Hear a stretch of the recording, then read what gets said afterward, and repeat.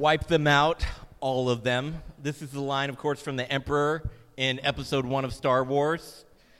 Not the line you expect from God, though, or Jesus, right? Like, I expect that from the Emperor. He's evil.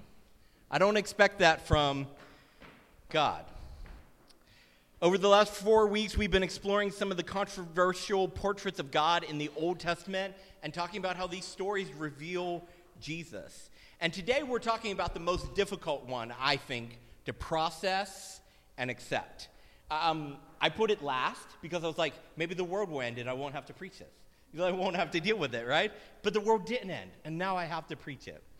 This is a difficult passage to stomach, so just stay with me. We're going to read through it. It's one of the most disturbing pictures of God in the Old Testament. It's a story in which he commands the Israelites to kill every man, woman, and even children. We're going to look at two passages together, both about the same people group, and then we're going to discuss how to wrestle with this, okay? So as I read this, nobody freak out. We're going to talk about it. Don't go running out the back doors like, what kind of God is this? We're going to talk about it. The first passage is in Deuteronomy 25, verses 17 through 19. And it says, "Remember what the Amalekites did to you along the way when you came out of Egypt. When you were weary and worn out, they met you on your journey, and they attacked all who were lagging behind. They had no fear of God. And when the Lord your God gives you rest from your enemies around you in the land that he's giving you to possess as an inheritance, you shall blot out the name of Amalek from under heaven. Do not forget." Then fast forward 200 years to 1 Samuel 15, verses 1 through 3. And Samuel says to Saul, "I am the one the Lord sent to anoint you king over his people Israel. So listen now to the message from the Lord. This is what the Lord Almighty says. I will punish the Amalekites for what they did to Israel when they waylaid them," that means attacked them, snuck up on them, sneak attacked them, "as they came out from Egypt. Now go, attack the Amalekites and totally destroy everything that belongs to them. Do not spare them, put to death men and women, children and infants, cattle and sheep, camels and donkeys." That's an intense passage. Everybody okay? Everybody still with me? Let's talk about this. First, who were the Amalekites? Most scholars identify them as descendants of Esau's son Amalek. This makes them cousins to the Israelites. They seem to be semi-nomadic people who roamed the lands of Canaan. Now, the land of Canaan, the promised land, was the land that Abraham had purchased for his family, which had been reclaimed by various groups after they were enslaved in Egypt. And when the Jews were returning from Egypt with plans to reconquer the cities of Canaan, they really had no issue with the semi-nomadic Amalekites. They moved around and they didn't take over any of their land. Their cousins who traveled around really weren't a threat or an issue. But the Amalekites saw the Israelites leaving slavery in Egypt, and they're like, easy target. And so they laid in wait for them, and they snuck up, and then they attacked the rear of the camp. Now, in ancient times, your warriors would go out front, and then your families, and then in the back would be women, small children, infants, the elderly, people with disabilities, people who moved slower because they were safer at the back. Because if an attack came, people would see it out front. They'd be able to prepare for it. So they put the weakest people in the back. But the Amalekites laid in wait, and they attacked the back. They attacked the powerless, the vulnerable. They attacked the people who couldn't protect themselves. And God tells Israel, don't forget what happened. This is a terrible thing that happened, and I don't want you to forget it. In fact, of the 613 laws that God gives Israel in the wilderness, 3 of them are about the Amalekites. He's like, don't forget what they did. Your job is going to be to blot these people out and make them pay for what they did. Now, there were wars in the land of Canaan, and we could flip to different passages in the Old Testament where Israel fights wars against people who took their lands, the lands that their forefather Abraham had bought, and that they had figured, hey, those people are enslaved, their land's up for grabs, I'll just take it. So we could turn to lots of passages in the Old Testament about God helping them take back their land, but God isn't a God of war. Anybody play the God of War games? God of War? Yeah, in that you're in a linear level, right, usually, and you just kill everything in front of you. You just kill everybody. You kill everything. That's not what God is like. In God of War, you destroy everyone in your path. It doesn't matter. You just get into the end. You're slaughtering everybody. Some people, though, if you read the Old Testament stories about war and fighting, sided with Israel, right? God wasn't just like, kill everybody. Rahab, a prostitute in Jericho, famously becomes part of the line and lineage of Jesus. If you flip over to Matthew, where you see the lineage of Jesus and his family history, they're like, oh, by the way, Rahab, she was in this Canaanite city, but she sided with the Israelites, and she's actually part of the family of Jesus. And I love that detail because that means no matter what your past, we all have a place in the family of Jesus. But it's clear that some of these narratives about battle, despite the fact that they can rub us the wrong way or make us feel uncomfortable, really usually presented people with a choice to either fight what God was doing or to join God. But we don't have that in this passage. The narrative about the Amalekites stands out because God doesn't say, hey, reclaim the lands of your ancestors that they purchased and that were stolen from you. He doesn't say, take the cities. He tells them to slaughter women and children and even infants. What kind of God would say that? Right? That's sick. That's wrong. What's going on here? Well, we need to understand something critical in the story of the Bible. God made humans to be his representatives on the planet. That's what it means to be made in the image of God. And when humans failed to properly represent him, he chose a remnant of humans to represent him. That's the Jewish people, Israel. And when they failed, he chose a remnant of Jews, the line of David, the tribe of Judah. And when they fell, he chose a single descendant in the line of David, the Messiah, Jesus, who did not fail, but succeeded for us. When God makes a covenant promise to a people, he binds himself and his reputation to unreliable partners. That's what happens over and over again in the Old Testament.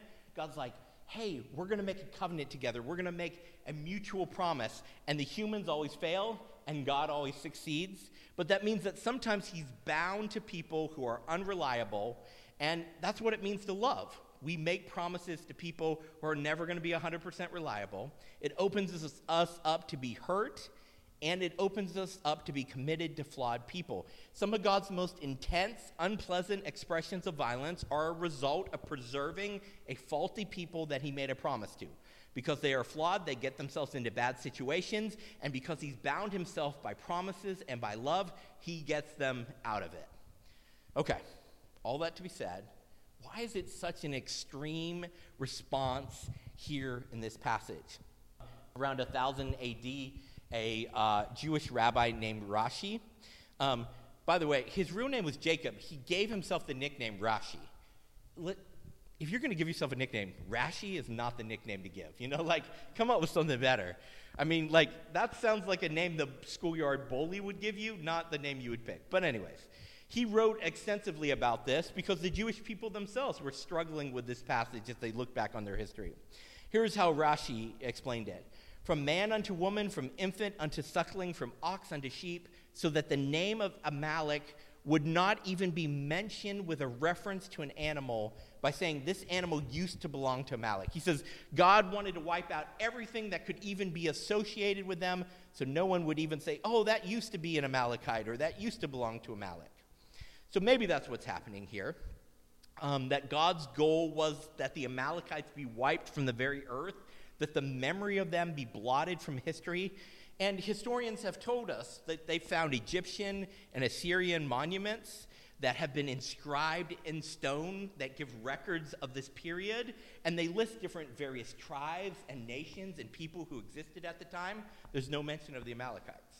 So maybe that's what was happening. God was just blotting them out of history because of this terrible thing that they did.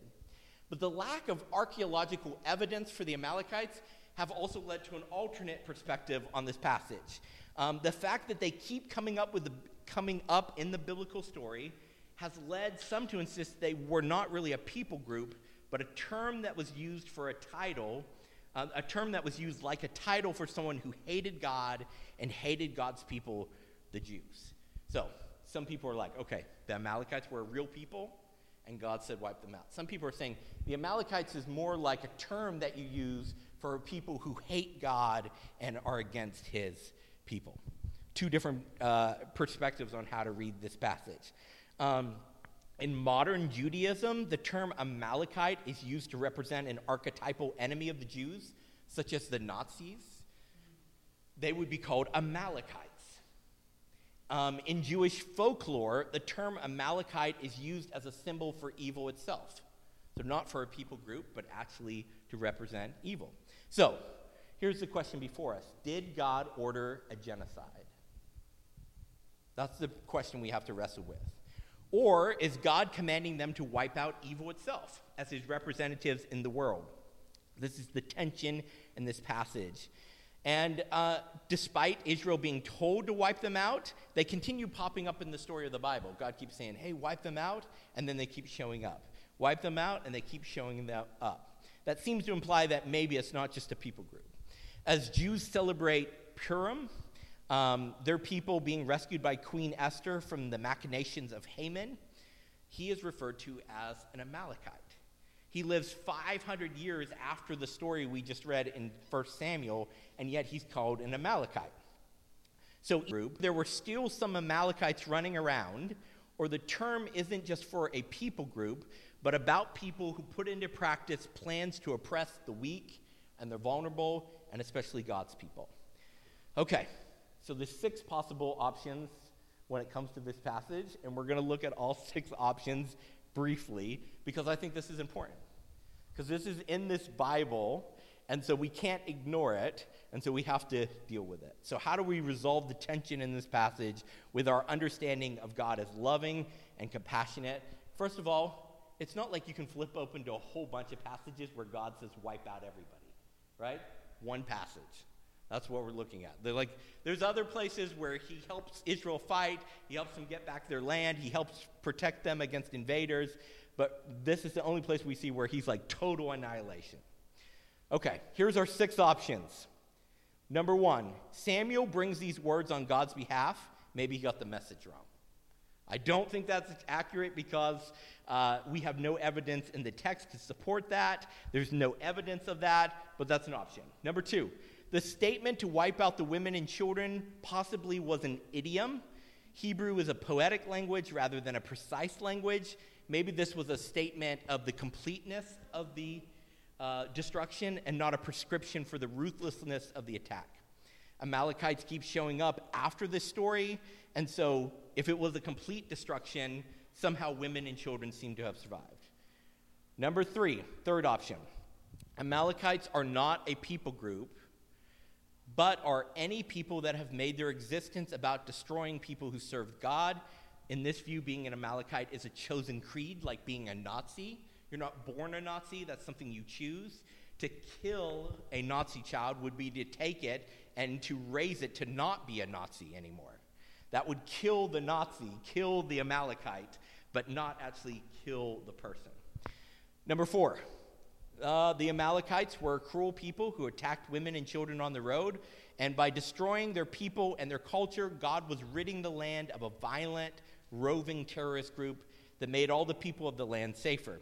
Israel, as God's chosen people, had a unique responsibility to carry out his justice, and this was ancient times. There was no UN peacekeeping force to send to the region. There were no economic sanctions you could use against Amalekites, right? There was, if God was going to do something, he needed to use Israel as his sword to smite. So, these are options. Which option is right? I don't know. Which answer feels most logical to you? The text is designed to make us wrestle with it, though, and the wrestling with it is by design. It's a feature, not a bug. I remember in Tennessee, we had this guy who moved from Florida up to Tennessee, and he had been involved in some gangs in Miami his whole life, and he ends up moving up to Tennessee to get away from some bad decisions that he made. He ended up coming to church, puts his faith in Jesus, becomes a follower of Jesus, and he starts asking all these questions. And I remember he got on the internet and he printed out all these problem texts and passages in the Bible, and he sat down with me and some of the other staff, and he said, hey, what do you think about these? And, we were working through some of them. And I remember one senior staff member said, here's my answer for you. Just don't go on those websites or worry about this stuff anymore. Just read other places in the Bible. And I'm like, that's not really giving him a satisfying answer. Like, he's looking at hard passages like this, and many times the church's response is, hey, go read an easier passage. Go read something else. Just ignore these hard passages. Remember the meme where the guy is with his girlfriend and he looks at some other girl? Everybody remember this meme? This is many times us as modern Christians. We're like, an easy to understand New Testament passage. I love that. We'll just go read that. An Old Testament passage about God's wrath and anger, I just don't really get it. I'm just going to read over here and ignore the Old Testament. That's not how the Bible was designed. When we come to something difficult, something hard, the authors have included it to make us wrestle with it, to sit and think about the fact that God remembers when those he loves have been hurt. When you've been wronged, when you've been belittled and betrayed, God remembers. When you've been violated, you don't have to take vengeance because we have a God who will avenge. We have a God of justice who remembers. We don't have to take it upon ourselves to even the score because we have a God who fights for us. It was 200 years between when the Amalekites attacked Israel and when God gives the command to have them completely wiped out. The text implies, though, that they haven't changed at all, because when the king of the Amalekites is being killed, they said, "You have made many mothers weep for their dead sons, because you have killed many." And so they're still doing the same thing that they have always done. Living next door to Israel hasn't affected how they behave at all. They're still a violent people who take advantage of the weak and powerless. And for 200 years, it looked like God was doing nothing. But when it looks like everyone has forgotten how the vulnerable have been abused, when it looks like the oppressor is never going to be held responsible, know this: God doesn't forget. He didn't forget about the women and the children and the elderly and the disabled who were attacked at the rear of the Israelite camp by people laying in wait. Something stirs in God when people oppress the weak and powerless, when people use power and money and influence to oppress the little guy. God comes and fights for you when the powerful take advantage of you. When the connected mistreat you, when the rich abuse you, something stirs in God. He wants to fight for you. Now, we only really have one story of Jesus using violence in the Bible, but it seems to fit this theme. He entered the temple courts, where the temple officials have set up a corrupt market to make money off the religious duties of the common people. And they set up this market in the Gentile court, which is where the Gentiles were supposed to come in and be able to worship the one true God. But they put it there because they wanted to keep the Gentiles out. They're like, oh, we don't need them. And we'll put a marketplace in there where we can rip people off. And so Jesus comes in and flips tables and sets animals free. And I think sometimes we forget. We think of Jesus like holding the little baby lamb, inviting the children to come unto him, which is true. But Jesus also flipped some tables when people were using religious authority to misuse and abuse people. In one of the gospel accounts, he makes a whip to drive out the salesmen and the animals alike. Yes, God is merciful and loving. He's overwhelmingly siding on mercy, but something stirs in him when those he loves, when the weak and vulnerable are attacked. And perhaps the graphic picture here is not about whether or not the Amalekites were a real people or whether or not it was a term used for people who are oppressed God's people. Perhaps the graphic command to kill everyone and everything in the Amalekite camp is more meant as a warning for us than a statement on God's character. When God moves to bring justice against the oppressor, we need to be sure that we're not in their camp because no one's left alive. If I'm honest, I've spent a lot of my time in my life and even in my ministry fighting for a seat with the powerful and the influential, tables that I think Jesus probably would have flipped. Sometimes I think we're fighting to get into the Amalekite camp so that we can be the oppressor, we can be the powerful, we can be the influential. Sometimes we've sided with the oppressor and we've ignored the cries of the oppressed. We pray for God to avenge us while we fail to realize that we've made the camp of the Amalekites our home. I want us to think about this morning this question. How do I take advantage of the powerless? How do I wield my privilege for the good of others? And if you've had people who have wronged you and have hurt you and have taken advantage of you and have abused you and manipulated you, let go of that anger today, because you have a God who does not forget. And he will hold the oppressor to justice. Let's pray. Lord Jesus, thank you for your word. It's a challenging passage today, Lord, and we're not quite sure what to make of it. There's enough ambiguity here that some people are like, this was a real people group, and you wiped them out.